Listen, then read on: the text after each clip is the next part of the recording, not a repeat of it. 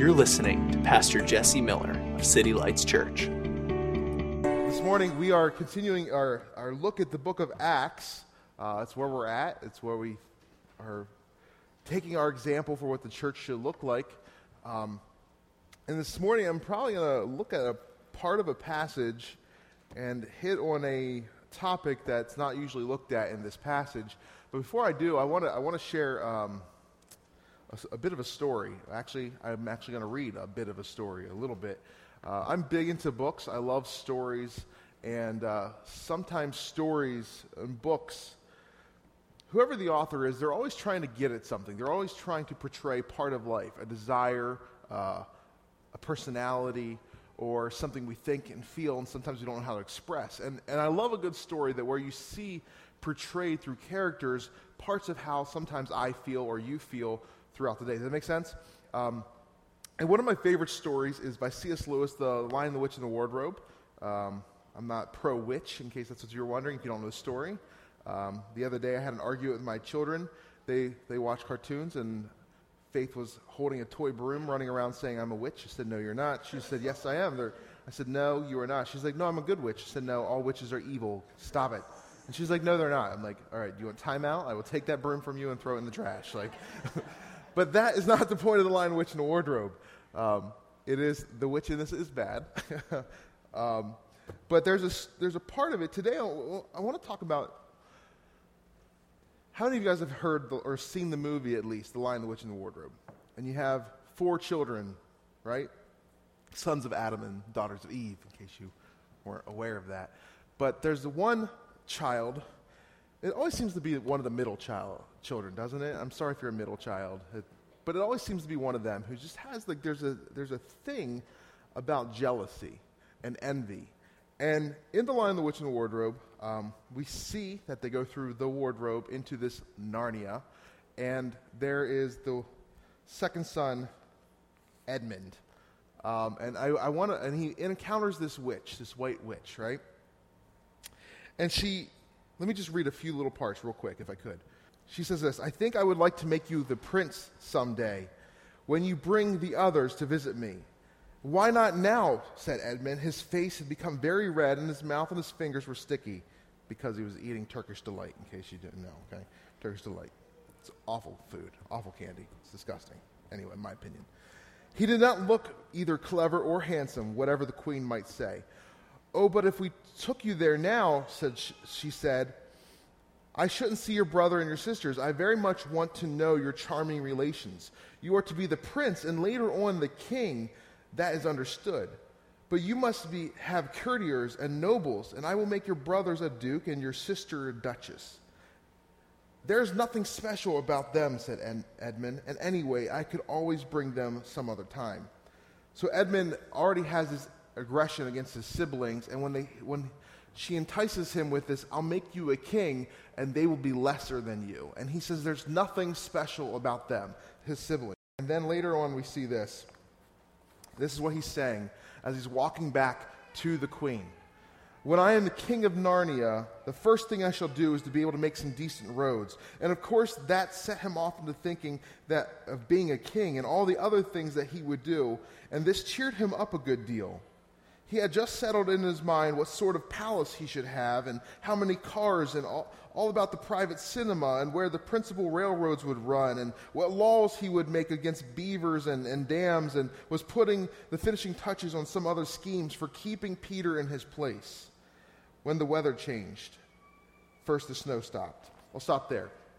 So in the Lion, the Witch, and the Wardrobe, this imagery always stuck in my mind. Here you have a brother, and he's frustrated. He's a younger brother. The older brother gets to make all these decisions, and he's not believed half the time. He's kind of a real pain, isn't he? And what you see is this witch knows this, and she entices him with, "You'll be better than them. You'll be greater than them." And then as you see him walking, he's beginning to make this plan. When I'm king, this is all that I'm going to build up for myself, and this is how I'm going to stop my brother. This is how I'm going to crush my brother. What we see in this book is this massive imagery of jealousy. that controls Edmund. It's his motivating factor. It's the reason for betrayal. That and some Turkish delight, which I said earlier. I tried once out of curiosity. I'm like, oh, Turkish delight, that's in the Narnia book. It's got to be delicious. This is disgusting. It's real gooey. Sorry if you like Turkish delight. It's weird. That's my opinion. I'd rather have a Reese's, honestly. That would make me betray my siblings. I'm kidding. So inside of us all, before we get into the passage, inside of us all, there's often these things, whether it's an older brother or a family member or a coworker or something. We look at them and say, I love that he said there's nothing special about them anyway. What's so special about them? You don't need to give them anything. They're not special. And somehow we get this in our hearts at some level where we look at our coworkers, we look at family members, and we think, I'm a little bit better than them. I've got a little bit more something special. Let's look at Acts chapter 9. Like I said, this is a strange direction that most people take on this passage. But here in Acts chapter 9, we see the conversion of Saul to Paul. Acts chapter 9, verse 1.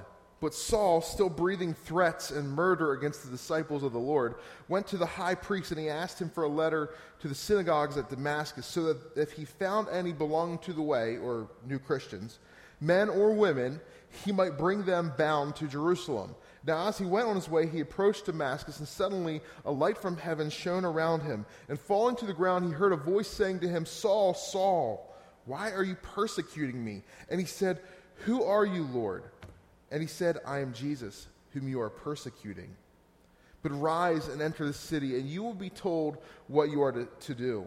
The man who were traveling with him stood speechless, hearing the voice but seeing no one. Saul rose from the ground, and although his eyes were opened, he saw nothing. So they led him by the hand and brought him to Damascus. And for 3 days he was without sight, and neither ate nor drank. Now there was a disciple at Damascus named Ananias. And the Lord said to him in a vision, Ananias, and he said, Here I am, Lord. And the Lord said to him, Rise and go to the street called Straight. And at the house of Judas, look for a man of Tarsus named Saul. For behold, he is praying. And he has seen a vision, a man named Ananias come in and lay hands on him so that he might regain his sight. But Ananias answered, Lord, I have heard from many about this man, how much evil he has done to your saints at Jerusalem. And here he has the authority from the chief priest to bind all those who call on your name.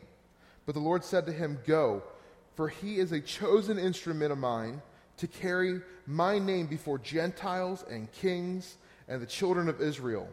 For I will show him how much he must suffer for my name.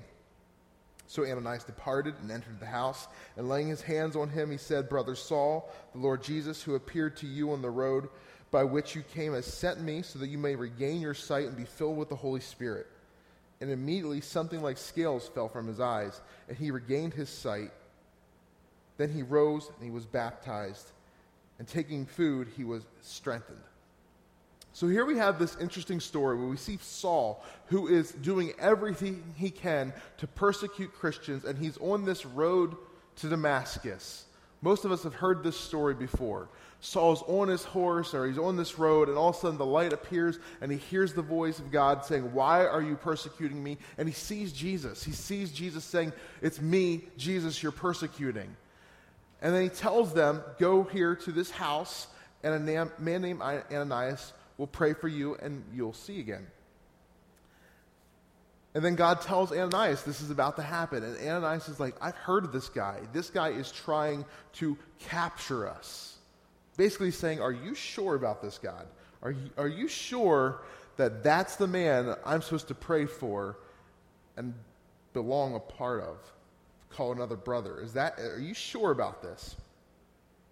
The verse that stuck out to me and I really want to look at today is one that we tend to overlook as believers in our Western society, Christianity. We tend to overlook this. Verse 16 says, For I will show him how much he must suffer for the sake of my name.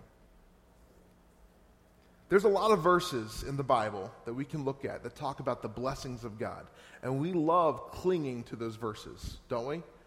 We love holding on to those verses about how good God is and how he gives his children good gifts and all these giftings from God and how he loves and he heals and he protects and he guides and he leads and all that. Those are good things, and they're all absolutely true.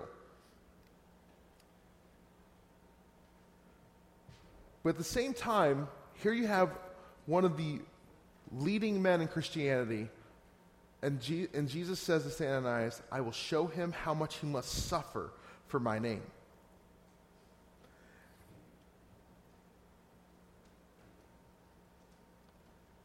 Sometimes if we begin to just focus in life on the verses that talk about God giving blessing and God giving rewards and loving us, then when suffering happens in this Christian life, and when we suffer for his name, we get really confused sometimes. We get confused at best, and we get complaining at worst. We begin to complain. I think most of us in life, when things aren't going the way we had dreamed, the big dreams, we begin to make these arguments that life's not fair. And that starts at an early age. You can just look at kids or whatever and realize kids say it's not fair all the time. It's so annoying right now. Sorry about that. Just venting. But I remember for me thinking that all the time. I can give you 100 examples. I had a great childhood, but I don't even know how many times I said things like it's not fair. It wasn't fair that my cousin got to watch G.I. Joes and I was not allowed. It wasn't fair that he had wrestling action figures and I didn't. He had video games and I didn't. And he had a later bedtime and I didn't. And we did. Do you guys know, does this ring bells for anybody's childhood? Like, you always look at that one friend. It's not fair. How come they get to do this and I have to do this? One of the things that drove me nuts as a kid, and as a teenager more than as a kid, I would literally not study for any kind of test. I would study in homeroom. I would study 10 minutes before the exam, and I would get B's and A's. My sister, on the other hand, she would study for hours and hours. At night, she'd have flashcards across her floor. I remember this vividly. I'd be like, hey, you want to do something? She's like, I can't. I got to study. Mom says I have to study. And she would study and study and study, and she'd get a C. And when she'd come home with a C, my mom and dad would be like, good job. Well done. I'd come home with a B minus. You could have done better. And I'm like, that's not fair. Look what she got. Well, she put a lot of work into it. You didn't. It doesn't matter. I don't need to work. Why work if I don't have to work? And you didn't try. That's not fair. That's not fair. Like we do this all the time. We look at everybody else and we begin to make this not fair thing happen.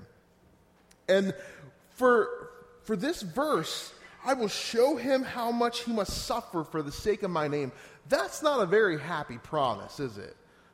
I'm going to show him how much he must suffer. Life isn't fair. And this weekend I had to do my first funeral I've ever done. And I was talking with the family afterwards, and it was an older man who had passed. And they were just talking about different things in life. And they were saying that they don't understand how sometimes really young people get sick and how they die, and how sometimes the really wrong, a really bad person seems to live forever. Not talking about that individual, but just in life. And they were talking about how come sometimes really bad parents have a lot of kids, and the people who would be great parents seem to not be able to get pregnant. It doesn't seem fair. Or you guys know what I'm talking about, where you watch TV and you see the person who won the lottery, and they've like built their entire house out of like Coors Light cans, like that. They're that person. Like they're not very wise people, you know. Or it's like the 100-year-old man who won the lottery, you know. It's the Alanis Morissette song. It's ironic, don't you think? The old man wins the lottery and dies the next day, the whole thing. That's right, I quoted Alanis Morissette today. There you go. That was not in my notes. But like, sometimes life just doesn't seem fair. Like, wait, how does that make sense that this person who would be an amazing parent has had 3 miscarriages, and they can't, or that person can't get married? But then that family's got 7 kids. They don't know who any of the dads are, and all of them are, you know, running the streets at night, and the mom's doing heroin. You know, we've all thought those thoughts, right? Where that's not fair. It doesn't make sense. How come you look at church history and you see that there are martyrs, countless martyrs who have died for the gospel. And then you see another time where you hear stories of a shooter coming into a church and he goes to pull the trigger and the gun just stops and the pastor escapes. How come God rescues one from being a martyr and not the other? We just saw what happened in Charleston. Why did you rescue that one before God? And why did you? I've heard the stories of a guy who wanted to kill the pastor, and he comes into the church and he gets saved in the midst of that service. Why did you not do that in Charleston, God? We begin to make these, that's not fair. It doesn't seem to make sense. How come you did that for them and not for me?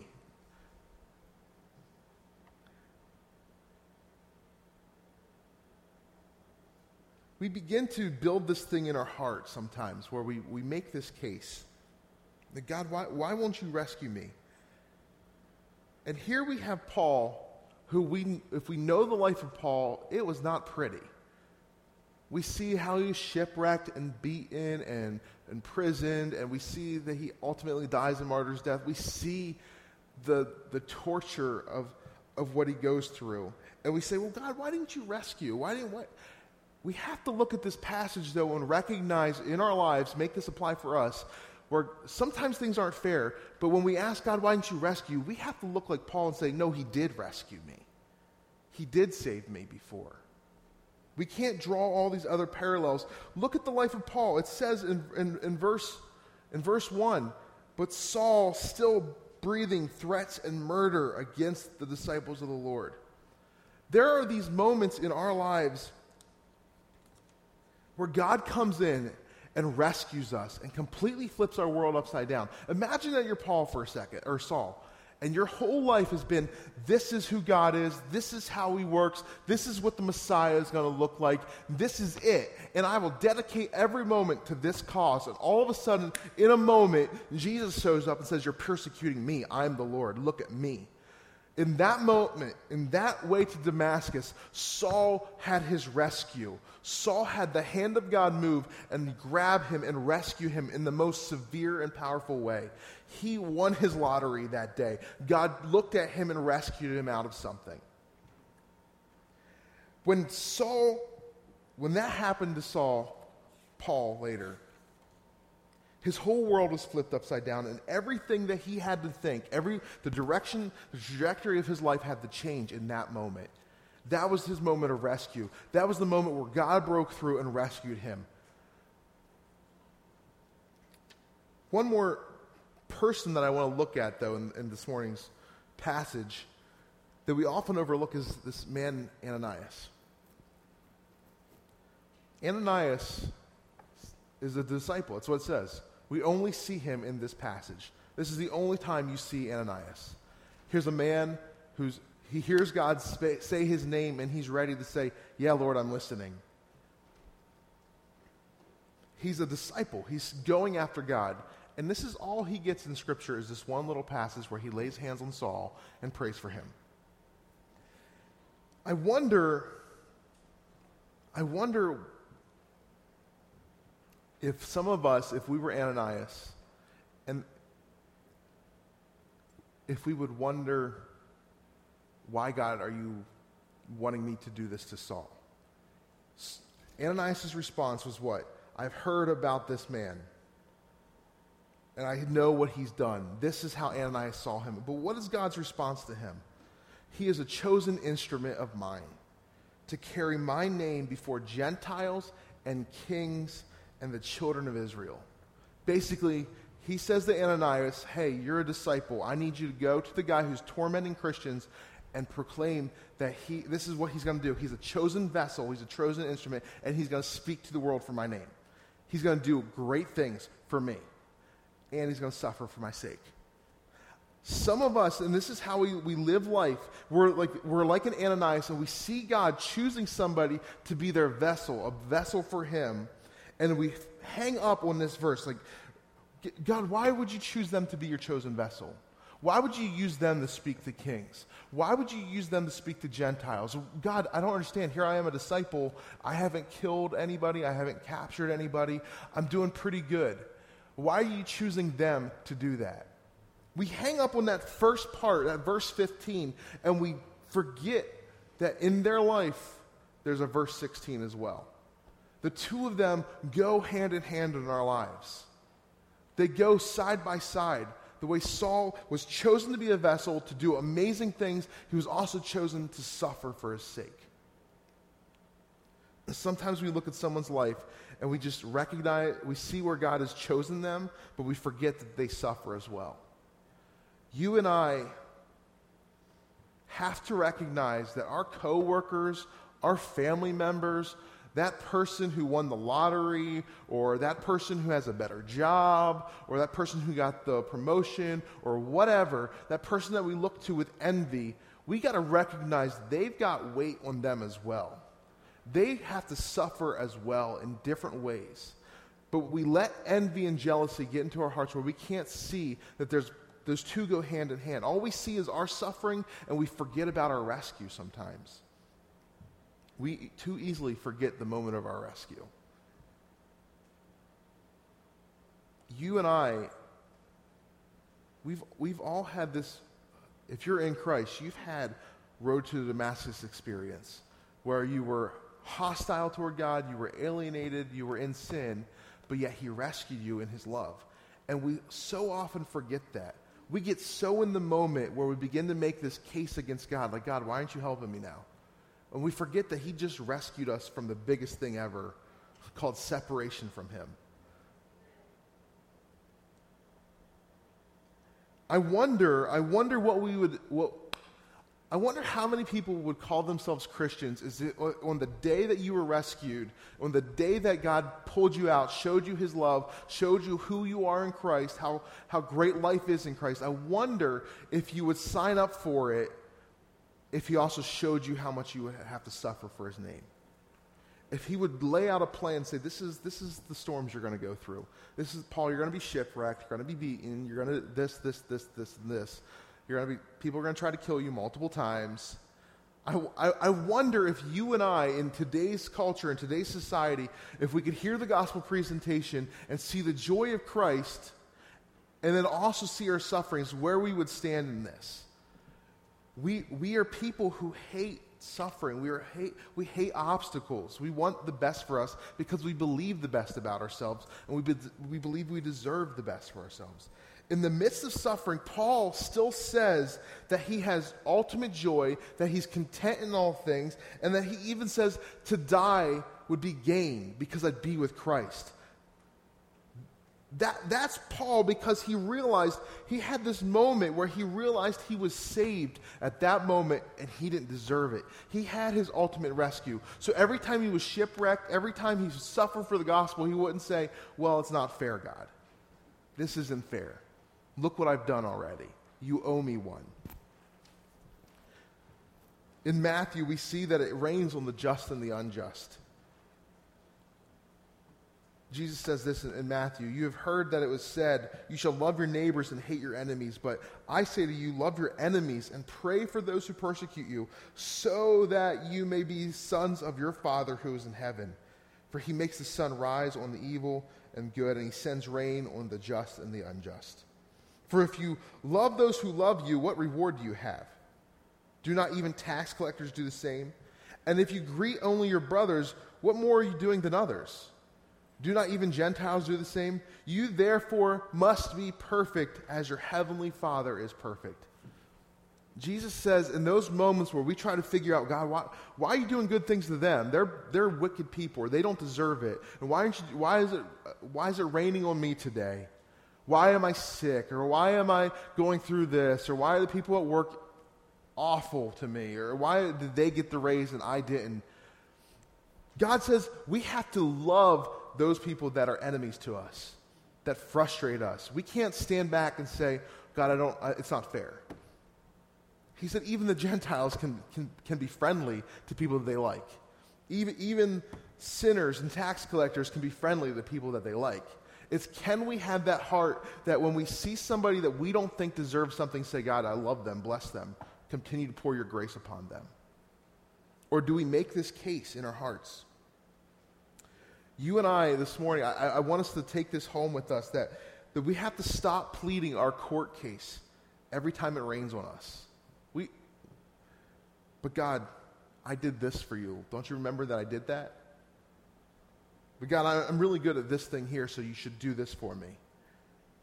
Or God, don't you remember that when you said this, I responded well. I listened, and I took this beating, or I did that, or whatever. Or God, wouldn't it make more, this is something we do all the time. Wouldn't it make more sense if you just did this and blessed me? That way you could get glory that way. It would make a lot more sense, God. And we try to argue with God as if if he's not good, and as if he's not perfect, and as if he doesn't know everything already. We try to make it make more sense to God. No, it'd be better this way, God. I'd think about it. Think about it, Lord. You might come around to my point of view. It doesn't make any sense. But we do it all the time. We try to make this court case every time it starts to rain on us and not rain on the person beside us. We got to start remembering his court case for us. That's what Paul was able to do. He was able to reflect on the goodness of Christ that we've talked about in our home groups, that Christ is our ambassador. He's our advocate. He's the one who stands before us. Every time Satan throws an accusation, he rescues us.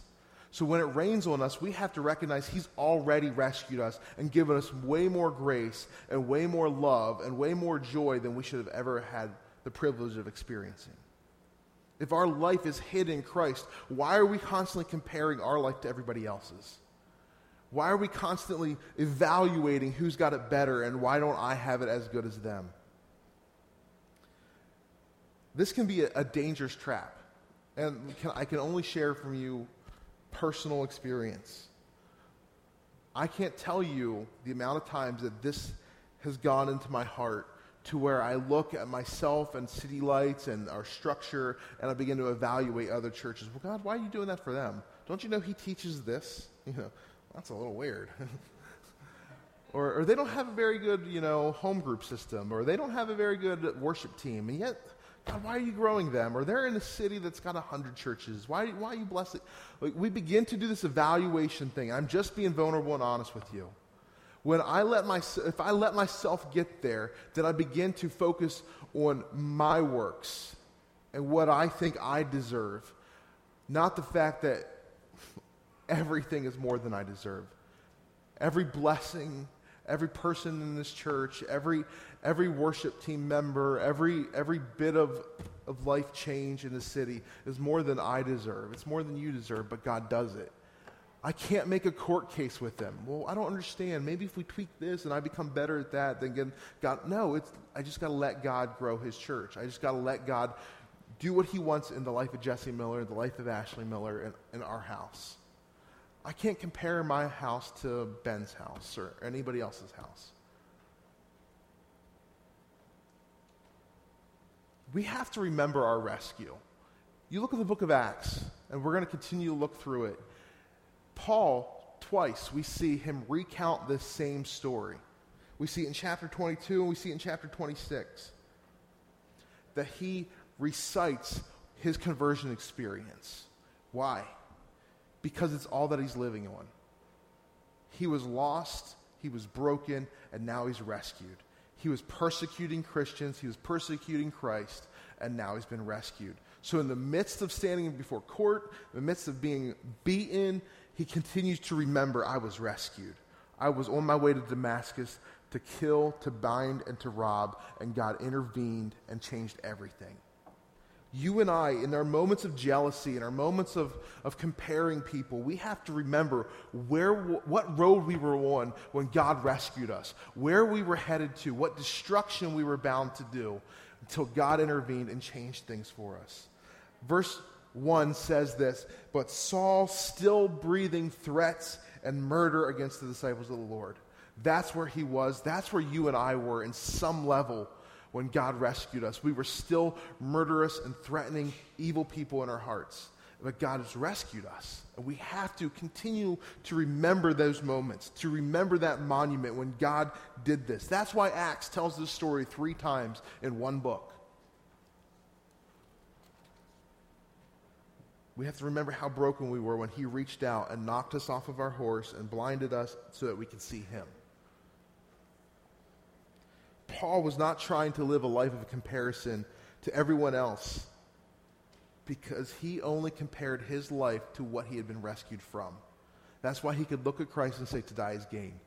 I'll take Christ. I'll take it. I'll take the beatings. Because I have Christ now. I understand Christ. I have experienced the goodness of him. I can be content in all things because I know him. When we compare our lives to others, here's what happens in our hearts.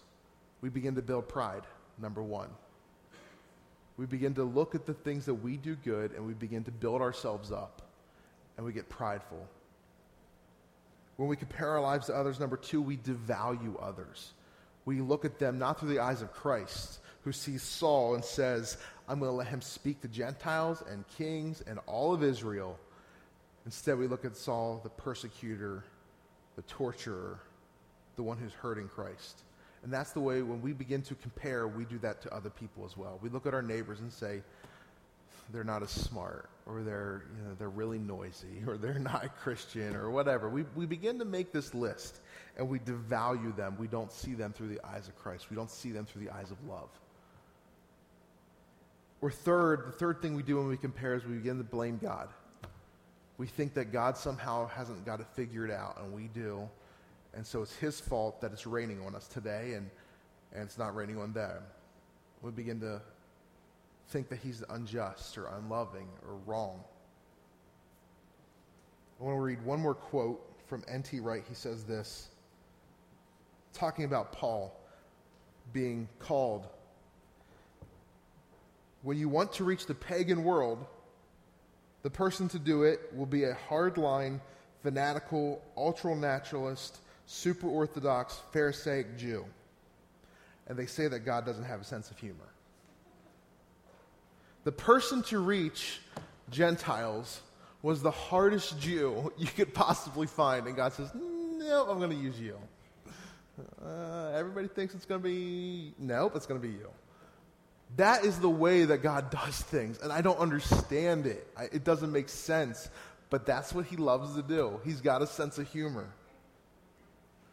God's plans and his blessings don't have to be fair, and they don't have to make sense. It just doesn't. And once we can settle that in our heart, you and I can live like Paul did. I'll do everything for you. Doesn't matter what you do to me, I'll do everything for you because you're good. His plan doesn't have to make sense. Last point that I want to point out, and if our worship team can come forward, God, like I said, God's plans don't have to make sense or be fair. There's a friend of mine, I'll just tell you a story. I was on my first missions trip to South Africa. And this trip, there's different parts of South Africa. Some are beautiful and they're wealthy and they're rich. And then there's other parts that are just broke. Squatters, and they're living in mud huts and they have no food. It's Africa. You have both, the rich and the poor all. And the first trip that I went to, we stayed in this church. One night we actually stayed out in the village in a trailer. It was the best house in the town. Had no roof.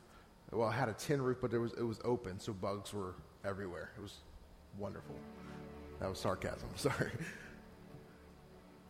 But I remember one night I was there, and we in the house that we had stayed at this church, we had all slept on the floor except for the leader of the group. He slept in a little room with his own bed. And I said to him, Dan, how come you have a bed? It's not fair. We're all sleeping out here. How come you have a bed? And he said, with responsibility comes privilege. Okay, that makes sense. And sometimes in our life, we can only see the privileges of people with responsibility. But as I got to know Dan, and as I got to help him with other trips to Africa, and as I've gotten to hear his heart more, I've seen the immense amount of weight that sits on Dan when he leads a trip. I've felt the immense amount of weight, what it means to be a pastor of a church. Sometimes we can begin to look at people and say, well, how come they get to have that bed and I have to sleep here? How come they get to do this and they get to take this trip and they have that nice house, or they God's using them in this gifting, and for some I want that gifting, but he's not giving it to me. And we can see the privilege. It's easy for us to see the privilege, but we don't see the weight that comes on it.